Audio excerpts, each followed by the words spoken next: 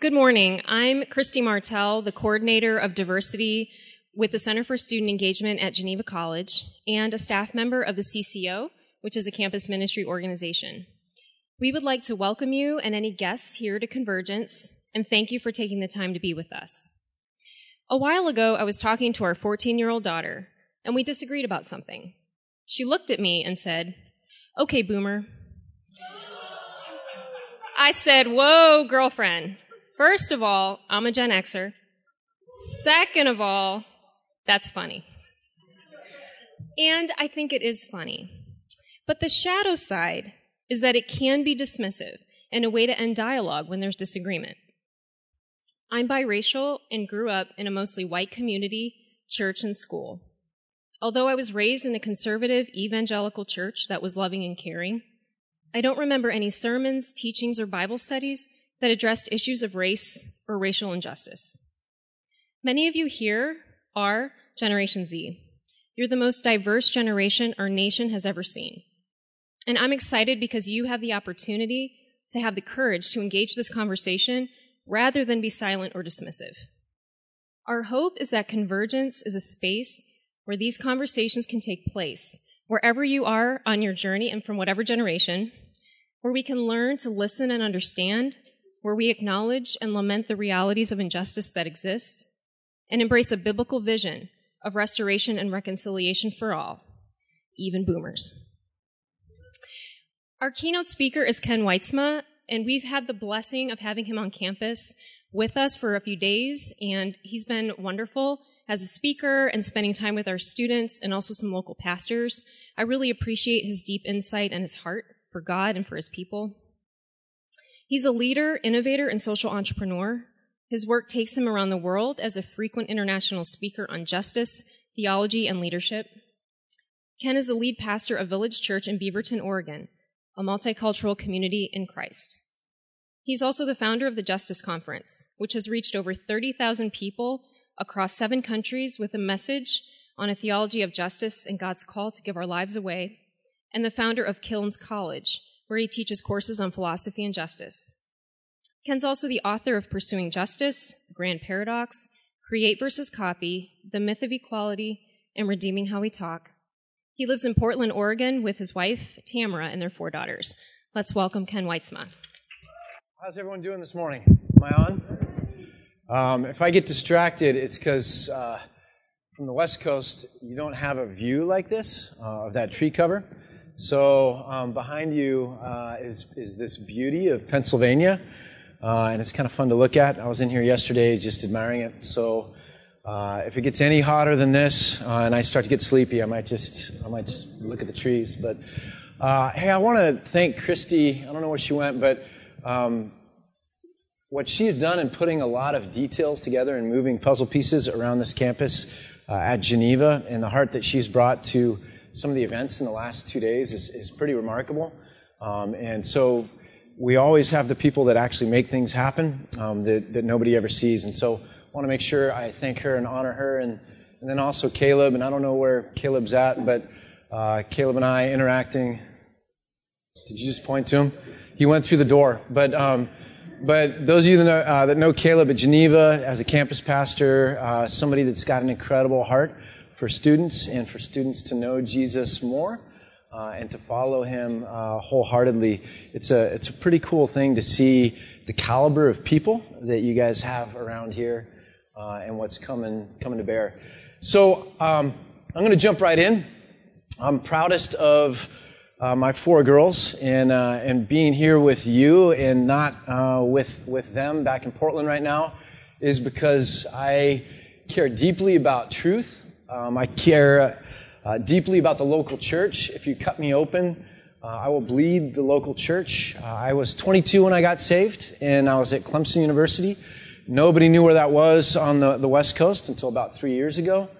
Now a few people know, but I went to Clemson University, and when God got a hold of my life at age 22, He showed me a vision that my life does not belong to me, and that my life as belonging to God is a part of God's vision for all of us being in His family, in community, as the body of Christ, that there's something wonderfully beautiful about the collective.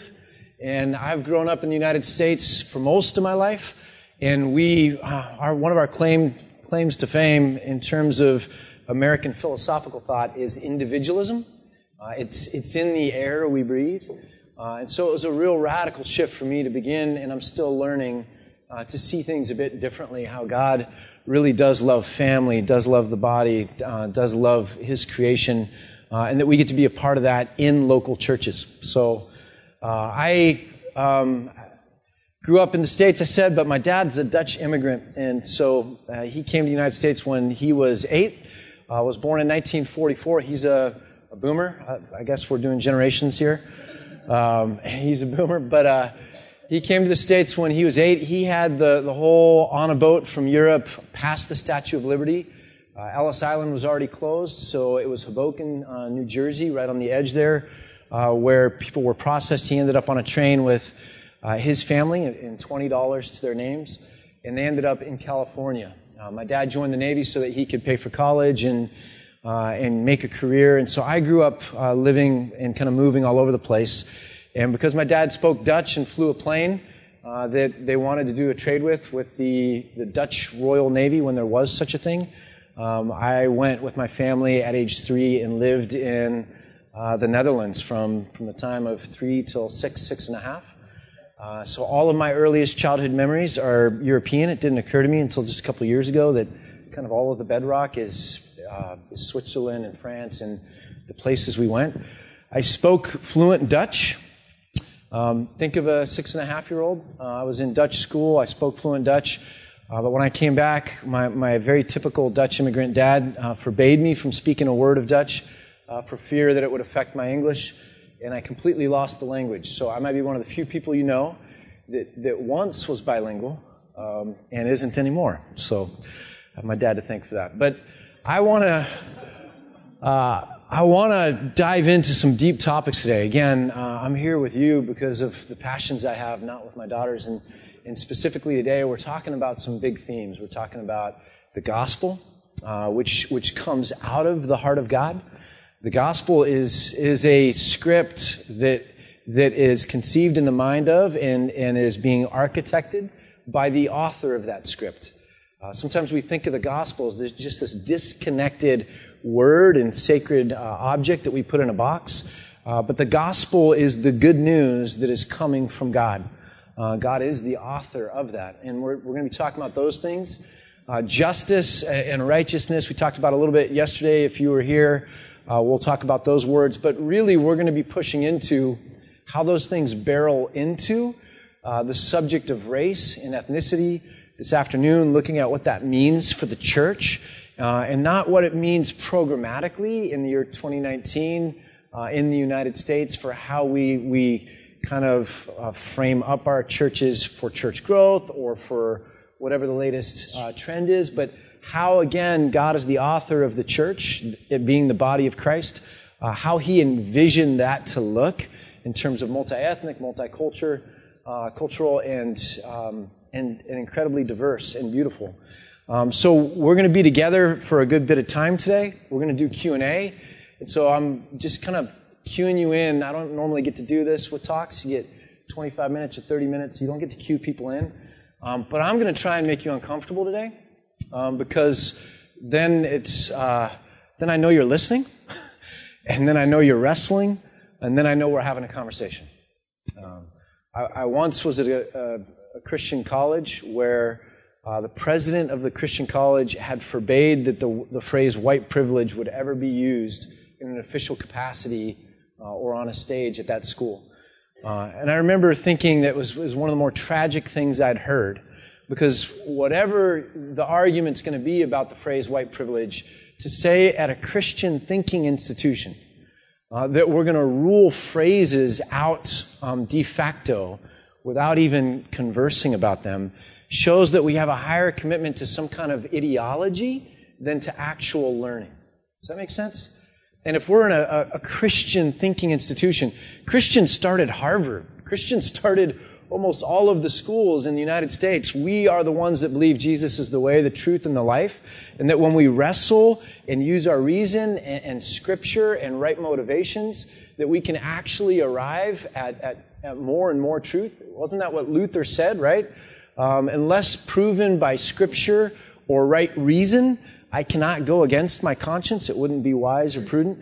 So this is where we should be able to wrestle with those ideas. It's the tradition that we're in. So I'm going to give myself the permission to just let phrases fly that normally might be something that pricks you or shuts you down.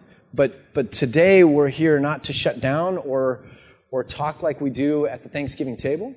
We're here to wrestle and actually move forward in conversations. Does that make sense? So I give you the permission to disagree if you can give me the permission to speak freely. Is that fair? Okay. I'm going to open us in a word of prayer if I can, and then we'll jump into some slides. But Father,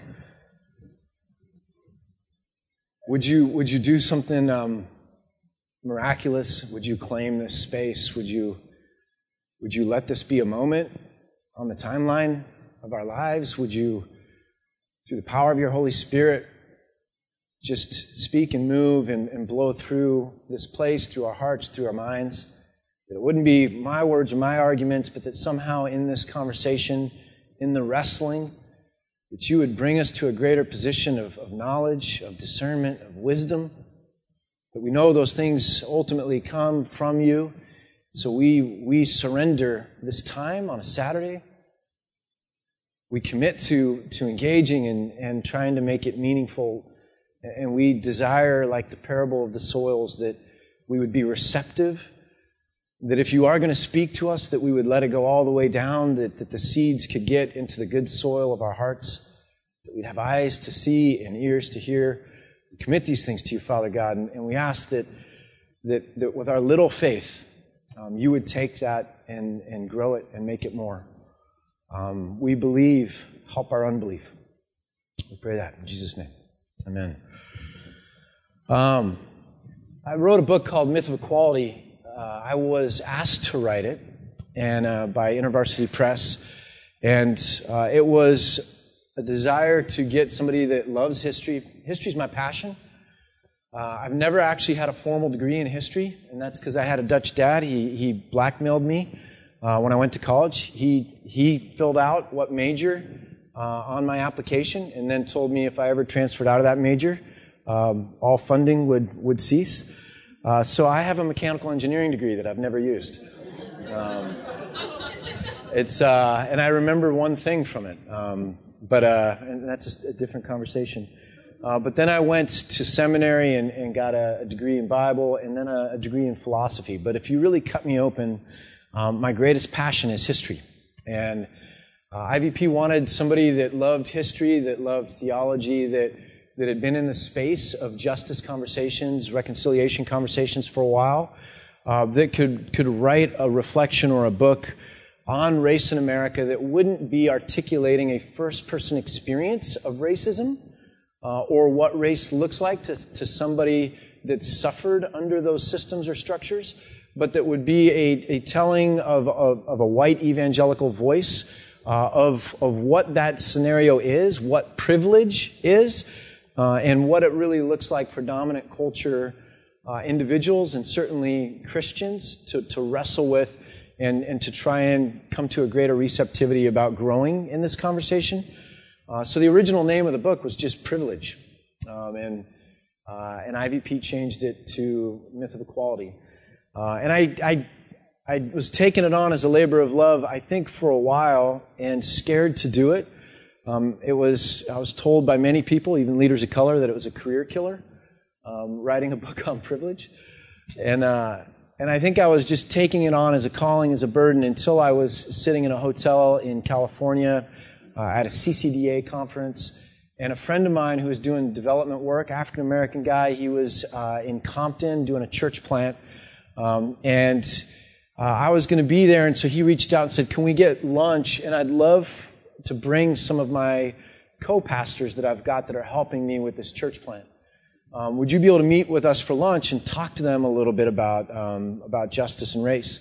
I thought it was really strange because my friend has been deep for 20-something years in development work, was shot in South Florida on doing some of this work, was back in California because he can't take humidity anymore because of what it does to his wounds and where he had surgeries.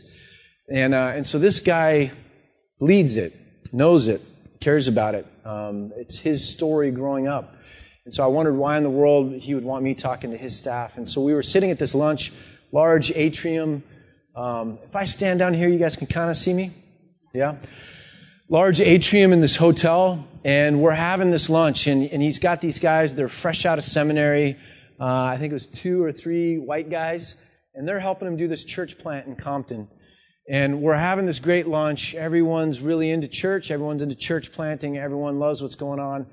And then one of these kind of co-pastors, white guys, fresh out of seminary, starts talking about a relationship he has with a teenager, late teenager, early 20-something guy in Compton, African-American guy. And he starts talking about this great relationship they had. And then his face turns, and he gets really frustrated, and then and his voice carries this emotion. And he says, but we had this conversation a couple months ago. And this guy got really intense with me, and he said, you will never understand. No matter how hard you try, you will never fully understand what I understand about race or what we're dealing with. And this white pastor looks at me and says, I'm just so sick and tired of that reverse racism. And I realized right then why my friend had wanted me to come talk with his staff. It's not because I know anything that my friend doesn't know, but he needed somebody like me to look at that guy and say, explain to me what you mean by that phrase, reverse racism, and how what this young man told you has anything to do with somehow offending you. And he looked a little scared to be challenged, didn't really have many words, but I kept pressing in, and I said, what is untrue about what this young man said? And he goes, well, it's just not fair for him to say, because I'm white and he's black, that I'm never going to understand. And I said, if you were talking to a woman and she said, you're never going to fully understand what it's like to be a woman, is it fair for her to say that? That's her experience, and it's different than you. Can we not say that someone else can't claim to have our first-person felt experience? What is wrong with his statement? He goes, well, I just feel like that kind of thing comes at us, and it's just because of the color of my skin, and it makes me feel like I'm always going to be relegated to outside the circle. And I said, what makes you think that you always get to be in the circle? And let's talk about privilege, because privilege is an assumption that things are always going to be centered around me. What makes you think that that's the case? And then I said, frankly, you're invoking of racism. There's nothing about this young man that says he hates you because of the color of your skin. And even if he disliked you because of the color of your skin, you've told me nothing that would say that you have somehow been disadvantaged by the system, economically, judicially, in terms of society standings, that there's nothing that you've articulated that because of the color of your skin, you've somehow been put in a place where you are disadvantaged. So even if I try to grant all of your emotion, you're talking about racism in some abstract, loose way that isn't the way we normally talk about systemic racism, where there's the disadvantaging of some people because of the color of their skin, and that's a legitimate thing that has to be navigated in terms of society, and that has been built over hundreds of years in a culture that had a dominant group that were in power and were writing those laws ultimately to favor or advantage them. So in that conversation, it really struck home to me what it was I was trying to do or God might be calling me to do. And that's not to educate people that know better than me what racism feels like, how it comes, when it comes, what it looks like, but that as an evangelical leader to use what God has given me, education in relationships, in different opportunities, to try to speak to an issue where we're log-jammed in terms of our understanding, because we all have preconceived notions that prevent us from really going deep into that conversation. So I want to try and make an argument that one of the reasons we don't talk well about this is that in the United States we have so separated the gospel or the good news from touching the ground. We've been more Greek than we were Hebrew. The Greeks have this split between good and bad and between spirit and matter. And spirit is good and matter is tainted or corrupt. And that's why early Gnosticism was basically saying Jesus must have been a little bit more like a ghost or an apparition that floated around. He couldn't have had flesh because flesh was corrupt. And so that's why John takes great pains to say we saw him in the flesh, we touched him. But the Greek thinking wants to split that. The Hebrew scriptures are a lot different. God looks down at the dust, and He takes the dust, and He makes us out of the dust. And He breathes life into that dust. Jesus takes the mud, and He puts it on the man's eyes. That we're actually told that we're going to have a resurrection body on a new heaven and a new earth. That the vision of heaven is not maybe this totally abstracted place that we've thought it is, with little fat babies with wings flying around and glitter kind of going everywhere. But we have fallen into that where the gospel for us has nothing to do with our neighbor. It doesn't touch the ground. It's just simply, if I'm in a vacuum and abstracting myself, this thing or notion or idea of me as an individual with God experiencing this good news. We forget that the good news is good news for all. That the angels came to the shepherds and proclaimed and heralded peace on earth, goodwill to men. It's not you individually. It's not me individually. It's us as the people of God, as the object of His salvation, that together become a body, that together become a family, and that's very real. And here's a picture of Westminster Abbey. I'll kind of use a thought experiment on this. I was here 2 years ago with my wife and my third daughter. And this is kind of elevated because I didn't want the people in the picture, but it was full. And you could only get in at the back, and right after we got in, they cut it off. But there was an organ concert going on. They were playing the Westminster Abbey organ and kind of showcasing that to people. It was beautiful. Late afternoon, the sun was coming through the windows. My daughter, who was 12 at the time, you weren't supposed to sit in the standing room area only, but she was super exhausted, so she just sat on the ground, crossed her legs, and sat down. And I looked over, and it was on Winston Churchill's gravestone. And I just thought it was really cute. And here we were, and I was experiencing it, and I want to give you just a little bit of the sound, if it works.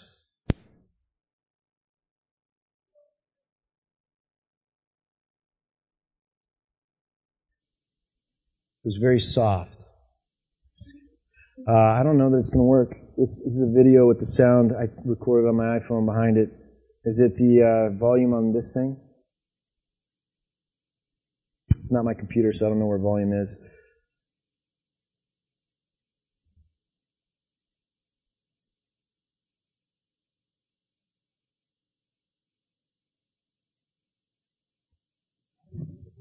If we can get the volume, great. If not, we can just move on.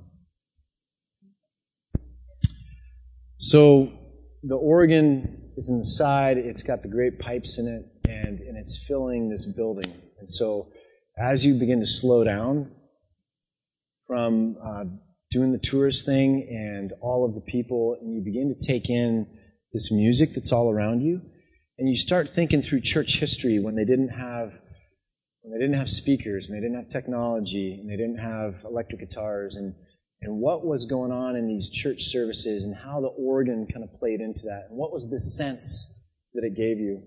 And it really reminded me about the architecture of these churches. And so this is a Gothic-style church, and they found a way to build, instead of low ceilings and having it be dark and dim with incense, there was a period of church history where they Just yell at me if you think it'll play. Otherwise, I'll keep moving. You don't think it'll play? So as this music's going, you look at the extension of the church, the height of it, and what they did is really opened it up for this sense of the acoustics to come in, the light to come in through these windows, and you get this idea of transcendence. So how did this happen? Flying buttresses. So I walked out of the church. These are kind of the innovation that was created, that you could create this structure alongside the walls so that they wouldn't fall in or fall out, that you could build up and hold that thing with integrity and allow you to go higher. These are the more famous ones. Obviously Notre Dame, the ceiling, the roof burned this past year, but the flying buttresses that hold up the walls of that church, it's amazing, the architecture and how it's done. But it's this sense of transcendence that in these church services with these organs, you're being reminded that God is big, God is sovereign, God is over all things, that nothing is missed on Him, that when we feel like asking, where are you, God? The answer is that He is there. God is in this holy temple. Let all the earth be silent before Him. And so there's this sense of transcendence. And so I was there listening to this organ and wrestling with this and going, yes, God is transcendent and He's holy, and wow, what does that look like? And I was thinking about Isaiah and Isaiah's visions, and I was getting super geeky and spiritual and loving it, right? We can get so much more spiritual when we're tourists. I mean, it's a real thing. A different environment, a different space, and you think about it differently. And then I walked out. And I turned around as I walked out. So this is the gates that Meghan Markle and Harry would have just walked through to get married, where Queen Elizabeth would have walked through, if you're watching The Crown on Netflix, would have walked through to be coronated. Right underneath this are the doors that go into Westminster Abbey. And I walk out and turn around, wait for my daughter, and I see the statues. And all throughout Europe, you have cathedrals, and they date back to the 1200s, 1300s, 1400s, and they all have statues. And so there's nothing strange about statues on a cathedral. But these ones struck me as different. I didn't know what was going on. And I stared at it for a while, and I thought, I swear that looks like Martin Luther King Jr. I'm so confused right now, you know. And I said, it's got to be. And I was really confused. And so I went and found the little placard explaining what this is. And this dates back several decades. But what you have here is the Wall of Martyrs. And the last name of Elizabeth on the far left, I think it's a woman who gave her life overseas. I forget which continent, so I'm not going to guess at it. But she was a nun. And then you have King, Martin Luther King Jr., as a martyr, a pastor who was martyred for the work he was doing in the United States around race. Next to him, you have somebody from Latin America, El Salvador, last name of Romero. Anyone know who that is? Oscar Romero. And Oscar Romero was a part of what became known as liberation theology, but it was basically going, the Bible was written by people from the margins to people on the margins. Think of the writers of Scripture.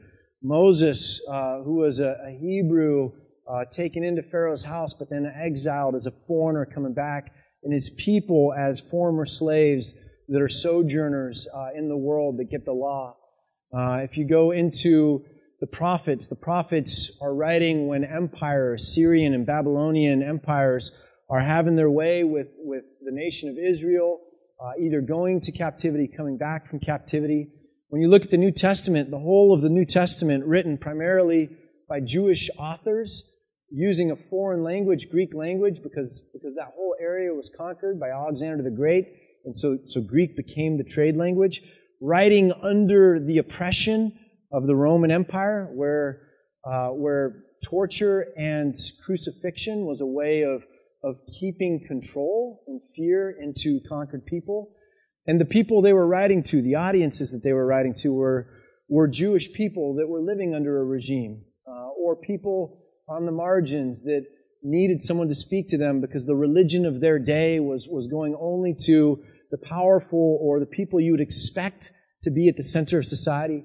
not at all going to the poor, or the widows, or the lame, the outcasts. And so all of Scripture, in some sense, was written from a voice that understood the pain of being from the bottom or from the edges, and writing to an audience that's also familiar with that. And the liberation theology movement in Central America was speaking to a church, predominantly Catholic church there, that was dealing with incredible issues around land rights and around corruption. And Oscar Romero was a part of that in speaking truth to power. And Oscar Romero was killed while giving communion during a church service. There's a scripture that says, "You have yet to shed blood for the gospel," writing later in the New Testament. I felt sorry for myself when I was getting thrashed around on social media by white folk that really hated that I was talking about race and privilege. I felt sorry for myself when I felt like I was getting into difficult conversations that weren't maybe the conversations I would have chosen. We have not yet shed blood like Oscar Romero or the prophets of old in our quest to speak truth and to try and bring about justice and the gospel reality, the kingdom vision for all people, especially the people that need someone to stand alongside them so that that's fully realized. The person, the paralytic that had nobody to carry him and put him into the reflecting pool when the angels disturbed the water so that he could get healed. Imagine for years, for decades, nobody that's willing to move an individual that distance because they're all helping other people there, their relatives, their friends, and this person left by himself until Jesus comes and says, "I'll help you." Prisoners that are incarcerated right now that live with the inability to get outside of those walls and trying to find a way to redeem life and say, if I have the power of mind or if I can focus on faith enough, I can find meaning through correspondence or meaning through these little relationships that I have here to tune out the fact that there's a guard that stands there while I talk to relationships, to tune out the injustice of the system that might have brought me here. Like, there's a pain that's going on that we often drive our cars in ways that we navigate around.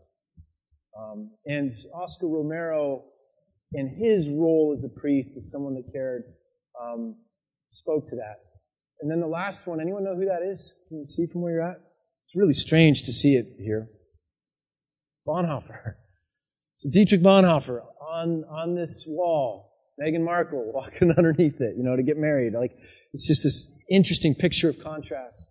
Bonhoeffer obviously lost his life, World War II, standing up for what he believed and trying to speak to not only the power, political power, but the Lutheran Church that had married itself to the Nazis, and then did a lot to try and help with the Jews who were being persecuted.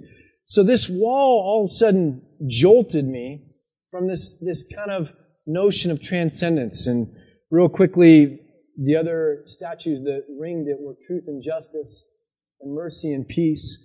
So there was something so earthy, something so tangible, something so practical and real and honest about this wall right after coming out of this cathedral. And I went a little bit further down the sidewalk, and I was playing with this tension in my mind, and there was a medallion built into the sidewalk, and it was commemorating the Jubilee anniversary of Queen Elizabeth. So I don't know which anniversary that was. She's lived a long time. But the Jubilee anniversary, she had come through that way, and so they had taken and made a medallion and inlaid it into the concrete, and it was celebrating the Jubilee anniversary. And in that moment, there was something really deep and profound that happened for me, because it married these two things with a biblical word and a biblical concept. That this abstract and transcendent that doesn't really touch the ground somehow touches the ground in a very real way in God's economy, the way God scripted this out, and it did so with this concept of Jubilee. So whether you know it or not, it's an Old Testament concept that on the 50th year, you're to proclaim liberty throughout the land to all its inhabitants. It shall be a jubilee for you, and each of you is to return to your family property and to your own clan. So if I run into a hard time, something kills my crops, and I need to borrow money, in that culture, there is no liquid money. So I would have to carve off a little piece of land. The next year, I have less land to grow crops. And so as this cycle goes, there's a very real way that misfortune can carry me into losing my family lands and my capacity to be able to care for myself and my family. And it also does something else that God would never want. It would ultimately put me as a subject or a slave underneath a fellow Israelite, that I would be working indentured for that person. And so God decrees that every so often, I want to hit the reset button, that the tribes go back to where the tribes are, that the lands go back to the families that I wanted those lands with, and that people, again, have the dignity and the capacity to try and care and provide for themselves, for their families, that this is a good news decree that somehow allows society to not, over time, become more hierarchical and dysfunctional, where it puts people against one another, but that it allows it to be free and everyone to be able to enjoy what this looks like. This is the Jubilee. Now here's the really interesting and theologically mind-bending piece. The year of Jubilee starts on the Day of Atonement, when the ram's horn is blown. In fact, the word Jubilee comes from the word for that ram's horn. And as that ram's horn is blown, signifying atonement, forgiveness of sins, on that 50th year, then Jubilee begins. That there's something deeply, deeply connected to the forgiveness of our sins, to the setting right of what was wrong, to the restoring internally to the way things ought to be. By the way, justice just means the way things ought to be. That as I'm being dealt with spiritually, that on this Jubilee year, God is saying that also extends and spreads and grows, because I don't just want your heart being right. I want the society being right, because ultimately that's where life is lived, is not in a vacuum, but with people. There's racism going on at my church, new church that I'm at, and there was a woman that came in and was refusing to see it. And as we dialogued about this racism, and she finally was willing to recognize it, her response was, then I'm just going to try all the harder to pray for people's hearts to change, because at the end of the day, that's the only place where this is going to be changed. And I said to her, when the disciples realized that the Greek-speaking widows were being overlooked for money, they didn't say, wow, this really sucks. The early church has got a heart issue. Let's all have a prayer meeting.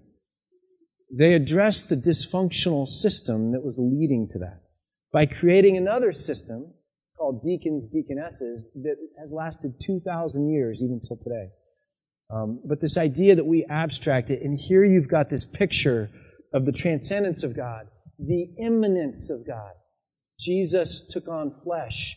Jesus was born out in the fields where there were shepherds and where this poor couple was giving birth and taking on responsibility for a dependent Savior that humbles himself in that way. There's the transcendence and the immanence, and they come together, and it makes our faith not an abstract Greek one, but a very earthy, real, spiritual, deep, relational, social thing. I think the question throughout Scripture, it's not just in Genesis, but this is kind of the backdrop to all of the social sayings of God and then the prophets and then Jesus in the New Testament. When God says to Cain, where's your brother Abel? And he says, I don't know. Am I my brother's keeper? I think the implied answer here is, yes, you are your brother's keeper. And I think as we go through Scripture, that's what God is always trying to communicate to us, that, hey, you actually are your brother's keeper. That's not disconnected from your relationship with me. It's very much bound up with it. And so why do I want to talk about these things and try and bring race or the other into the conversation? It's because I actually think, in a very real way, it was always tied to our discussions this way. The Good Samaritan, where Jesus brings in ethnicity, brings in the other in a shocking way to talk about justice and love, that was in response to a question on, how do I know that I'm saved? Do you know that? Most of Jesus' ethical parables were told in response to a theological question on salvation. So Jesus gets asked about, how do I go to know about heaven and hell? His answer is loving your neighbor. When we talk about Matthew 25, and Jesus is doing this incredible teaching that mirrors Isaiah 58, and he says, whatever you do for one of the least of these is what you do for me. Whatever you don't do for one of the least of these, you're not doing for me. Do you know that what preceded that parable was a question on heaven and hell? Jesus actually said the king is going to take these people and send them to torment. The punishment for the people that didn't love the needy and therefore didn't love Jesus is that they go to hell. I'm not trying to overblow the significance, but we need to reconnect that Jesus' parables on ethics were tied to questions on salvation. That what we separate were actually this kind of holistic amalgam for Jesus. And when we reconnect those things, our conversations are a lot easier to say, this issue that this person is experiencing, sexism or racism, this person who is looking out only for themselves, self-protective, and it doesn't look that sinister because they're just using the tools at their disposal, but in doing so, only thinking about advantaging themselves and never once thinking about the responsibility of privilege or advantage that they can come alongside, like Oscar Romero, to try and help other people or stand with them. That these things are not just random things that are out there ethically. Jesus is bringing all these into our conversation about our relationship with God. Obedience is tied to our knowledge of God. The prophet said when you're disobedient, it's because you've forgotten God. And they call people back to remembering God, which is therefore implying that they're going to be obedient. And obedience isn't some abstract spiritual thing. Obedience is treating the foreigner in a certain way. It's not neglecting justice. So these things are wrapped up, tied together. And so we have to have kind of a shared understanding of this. The first part is, I want to talk about this because I think it's a part of the gospel. The second part of why I want to talk about this is because we have to have a shared understanding of history. We have to have a shared understanding of reality if we're going to be able to reconcile or have a conversation. So the first thing here, and you might be familiar with it, it's just redlining. Redlining was systemic injustice perpetrated against people of color simply because they were people of color. And it led to the segregation of our cities. If you've ever wondered how our cities got their shape, it was when people were fleeing the South. There was no great migration of African Americans out of the South. There were refugees coming out of the South fleeing terror. It's a really big difference. There weren't people that were bored with the South or were just going north like birds go north after the season changes. There was no migration. It was people that were experiencing terror in the South at the hands of our government and our government's institutions that went to other places to try to find safety. And where they went to, they were not received. We have race riots that we could talk about or get into. And so they had to live in certain areas that ended up becoming the only areas where people of color were allowed to buy property or allowed to live. And then when we came along with the Federal Housing Administration, if you ever want to know where that came from, it's real simple. Roosevelt brought about the Federal Housing Administration because he never wanted another Great Depression. He wanted you to have a 30-year loan, so as long as you make your payment, nobody can come and take your house from you. Because before that time, the bank could come and demand all of what you owed at once. It was ultimately their house. So this whole idea of a 30-year fixed mortgage was to prevent this run on things where everybody gets flipped upside down. As long as I make my payments, I'm good. But how are we going to give these loans out? We don't want to give them to high-risk areas because then we're not going to get repaid on these loans. It'd be bad debt. Well, let's go and evaluate communities, and let's find the good communities that are green, the ones that are nominal, that are yellow, And then the ones that are high risk, and we'll call them red, and we get this phrase redlining. And one of the key things early on with the Federal Housing Administration to identify what a high-risk community was, if there are immigrants present or people of color present, it's a high-risk neighborhood. So it's de facto red, which means de facto you can't get access to the same resources that everyone else does. Which means you have a poverty in that area, which affects the businesses that are created, that affects the people that are going to apply for those businesses, and you get this cycle that prevents people from being able to advance or move forward. This is Chicago.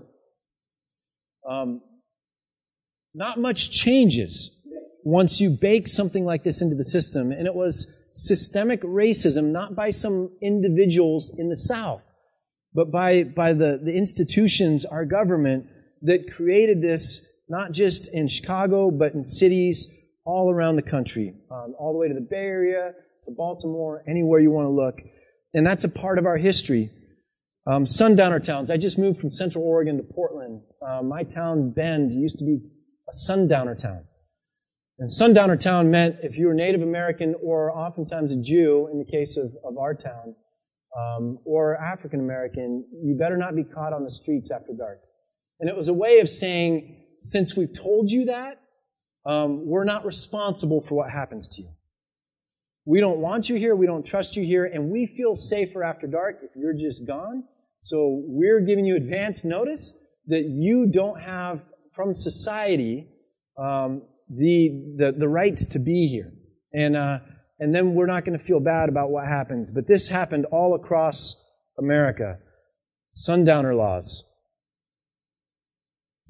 Laws around communities about who could buy. You know, it was actually in the ethics handbook for real estate agents that they would not sell to a person of color in a white neighborhood. There was a time when that was actually in the ethics manual if you were a real estate agent. Don't let the sun set on you. This is a part of the fabric of our culture historically. This is a really interesting one for me because you know where this picture was taken? A church in Portland, Oregon. Portland, Oregon in the 20s had the highest per capita Ku Klux Klan membership of anywhere in the country. You wouldn't think about it because it's just West Coast and, you know, is that really where the race stuff happens? But just how much this was married to the civics of dominant culture Christianity. That church membership and Klan membership would interface in this kind of a way. This is also Portland, Oregon. What is the story of your city? What's the story of Beaver Falls? What has happened here that has shaped things the way that they're shaped? And it's not in the past, it's also current, right? What is currently going on in different places that wants to keep a narrative going that is a narrative that is comfortable to the dominant culture, but does not show that there's any concern for the voice of others. Can you tell me what time it is? Someone in the front row? All right. I'm going to do this quick then, and we'll get just a couple questions and then. This is Christianity in America. Where is it most dominant? Where is it most dominant? Purple. South. Where is the largest per capita Christianity in America? South. The most Bible-believing city in the country, Birmingham, Alabama. Do you know what ranks as the most racist city in America? Birmingham, Alabama. Where does racial terror take place? Where Christianity is most dominant. What is the symbolism that was used for terror? I mean, I think there's generations that knew that there was a Klan, knew that was going on, might not have been a part of it, but did we ever really stop and go, what the hell is going on with the cross being used in this way of terror? Is that not what the Romans did? James Cone brought liberation theology to the black church and brought it in as a story of black America as well, just like in Latin America. Listen to what he says. In the lynching era between 1880 to 1940, white Christians lynched nearly 5,000 black men and women in a manner with obvious echoes of the Roman crucifixion of Jesus. Yet these Christians did not see the irony or contradiction in their actions. You know, there was never, until after the civil rights, never any lynching laws. They tried to bring federal lynching laws through Congress multiple times. It was never approved. How in the world do you not, as the government, find the ability to have a law that says this is wrong? People in power, people of Christian faith, upheld a system that allowed for this kind of oppression of neighbor. And you wonder what Jesus would say. Would it be a gentle parable about a man being beat up on the side of the road and the Samaritan helping him? Or would it be even spicier if Jesus came and said, let me talk to you about heaven and hell and what's going on in society? This is the Innocence Project. Innocence Project out of Montgomery, Alabama. Brian Stevenson doing incredible work.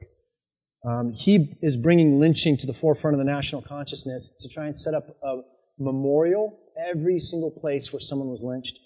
These jars have dirt from, they're trying to get a jar like this from every site where somebody was lynched.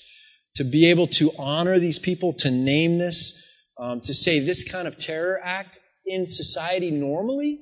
The Boston Massacre, how many people died? I think it's 13. We call it a massacre. We honor it in so many ways. How come Brian Stevenson wants to ask we don't do the same with this? And so he's been doing a lot to bring this so that we have a shared history, understanding of what's going on, that we could come to reconciliation. Last slide, and I'll close with this.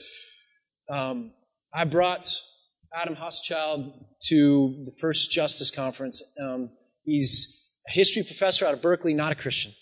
And he wrote a book called King Leopold's Ghost on Africa and just empire in Africa in the 1800s, and ultimately around how King Leopold used the Congo as his own personal way of getting rich, becoming the most wealthy person in the world.